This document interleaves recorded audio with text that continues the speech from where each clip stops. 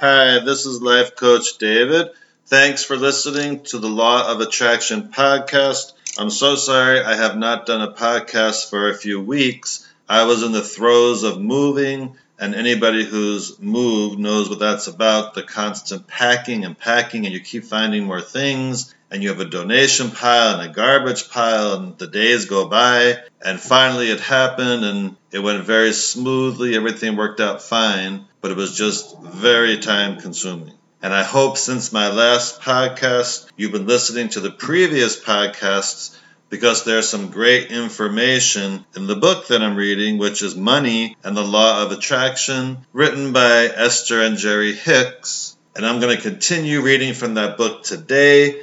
And if you want to find out more about me and having life coaching from me, you can go to lifecoachdavid.com and reach me through there, or just email me, david@lifecoachdavid.com. And before I continue with the book, I just want to remind you that you have the ability to attract what you want. You have the ability to feel really happy deliberately and stay that way. You just have to know what to do. And that's where I come in as a Law of Attraction life coach. And hopefully the information that I'm reading is also going to help you take more control of that. And today I'm going to start with the section called A War Against War is War. Abraham says, recognizing that you are the creator of your own life experience and learning to deliberately do so by directing your thoughts is an adjustment for most people, because most have long believed that you make things happen through action.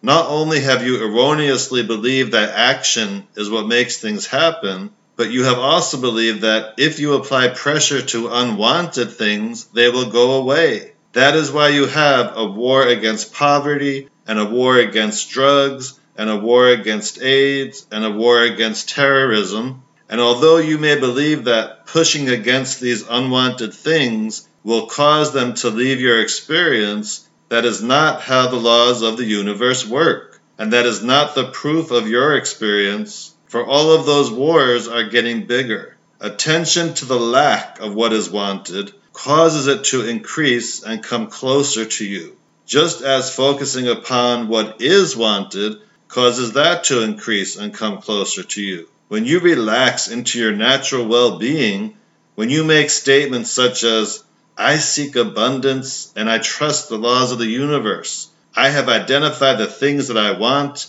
and now I'm just going to relax and allow them into my experience, more of what you desire will come. If your financial situation feels like a struggle, you are pushing your financial well-being further away. But when you begin to feel ease regarding your financial situation, you are then allowing more abundance to flow into your experience. It really is as simple as that. And so when you see others excelling in their attraction of money and you feel negative emotion about it, that is your signal that your current thought is not allowing the abundance that you desire into your experience. When you find yourself critical of the way anyone has attracted or is using money, you are pushing money away from yourself. But when you realize that what others do with money has nothing to do with you, and that your primary work is to think and speak and do what feels good to you, then you will be in alignment not only about the subject of money,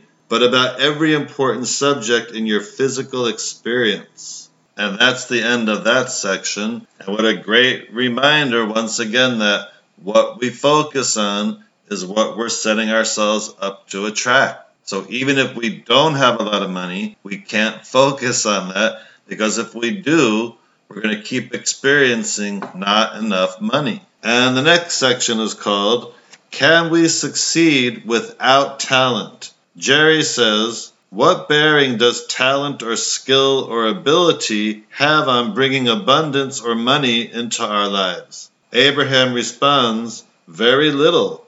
Those are all action aspects for the most part, and your action is responsible for but a minuscule part of what comes to you. Your thoughts and words are thoughts articulated, are the reason your life unfolds as it does. Jerry says, So then, would you say that people with no saleable skill or talent could still receive all the financial abundance they want in their lives? And Abraham answers, absolutely, unless in comparing themselves to others and concluding that they have no saleable skill or talent, they feel diminished and therefore defeat their own experience with their own negative expectation. The most valuable skill that you could ever develop is the skill of directing your thoughts towards what you want, to be adept at quickly evaluating all situations and then quickly coming to the conclusion of what you most want, and then giving your undivided attention to that. There is a tremendous skill in directing your own thoughts that will yield results that cannot be compared with results that mere action can provide. Can we get something without giving? Jerry asks, so how can people get past the belief that they must give $1 worth of something in order to get $1 worth of something? And Abraham responds, your knowledge in all things comes only through life experience, but your life experience comes as a result of the thoughts that you are thinking. So even though you may have wanted something for a very long time, if your thoughts have been upon the absence of it, then it could not come to you. And so from your personal experience, you come to the conclusion that it's not possible or that it's a struggle. In other words, you come to many valid conclusions about things being hard when you have led a difficult life. It's our desire to help you understand what is really at the heart of that self-created struggle. We want to help you begin from a different premise and understand the laws at the basis of all things. A new understanding of the laws of the universe and a willingness to begin telling a different story will give you different results. And those different results will then give you different beliefs or knowledge. You are the one and the only one who can evaluate your effectiveness. No one else has the ability to discern where you stand relative to where you're wanting to be. And nobody else can decide where you should be. Only you. And that's the end of that section. And of course, that's because of what you're thinking about. How are you thinking about yourself? Are you putting yourself in a good light? Are you putting yourself in the position of what you want? Or are you thinking about maybe what is and you're not enough and you'll never achieve this or you'll never achieve that? It's all determined by what you're thinking about and what you're focusing on. And only you can control that. No one else can control that. It's all what's going on in your mind. So take control of that. And the next section is called, They Want to Win the Lottery Fortune. We all want to win the lottery, right? Jerry asks, many people are hoping for some major financial windfall to come to them to free them from debt or to release them from working at something they don't want to work at in order to receive money.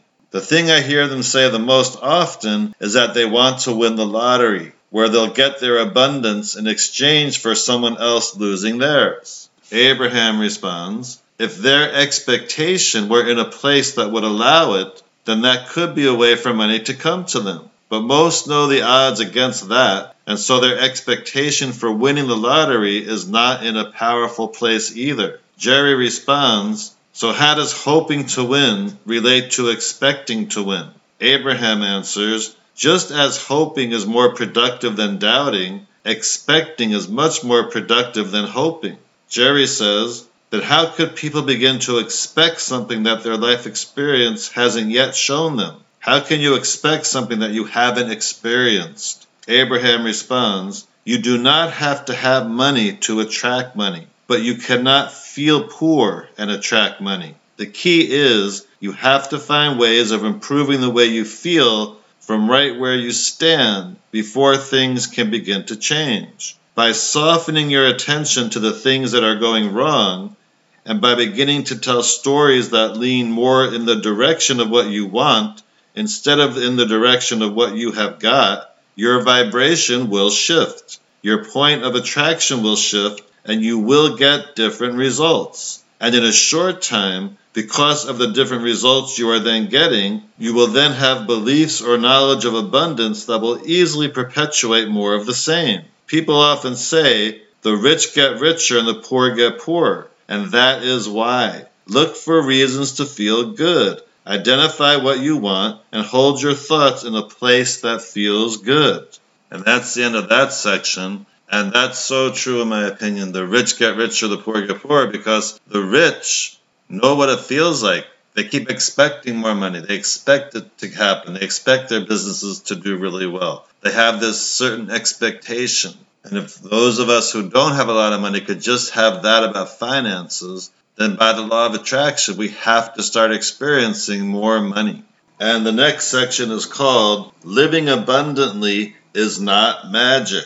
Abraham says, as we explain from our perspective the abundant nature of your universe and the potential for abundance that is always available to you, we understand that our knowledge does not become your knowledge only because you have read our words. If we were to ask you to trust what we say or to just try to understand, you cannot just adopt our understanding as your own, for it's only your own life experience that brings knowledge to you. The beliefs that you hold as a result of your own experience are very strong, and we understand that you cannot release them immediately and replace them with others, even though we know there are many more productive beliefs that you could foster. But there is something that you can begin today that will make a profound difference in the way your life unfolds, and that does not require an immediate releasing of the beliefs that you currently hold. Start telling a more positive,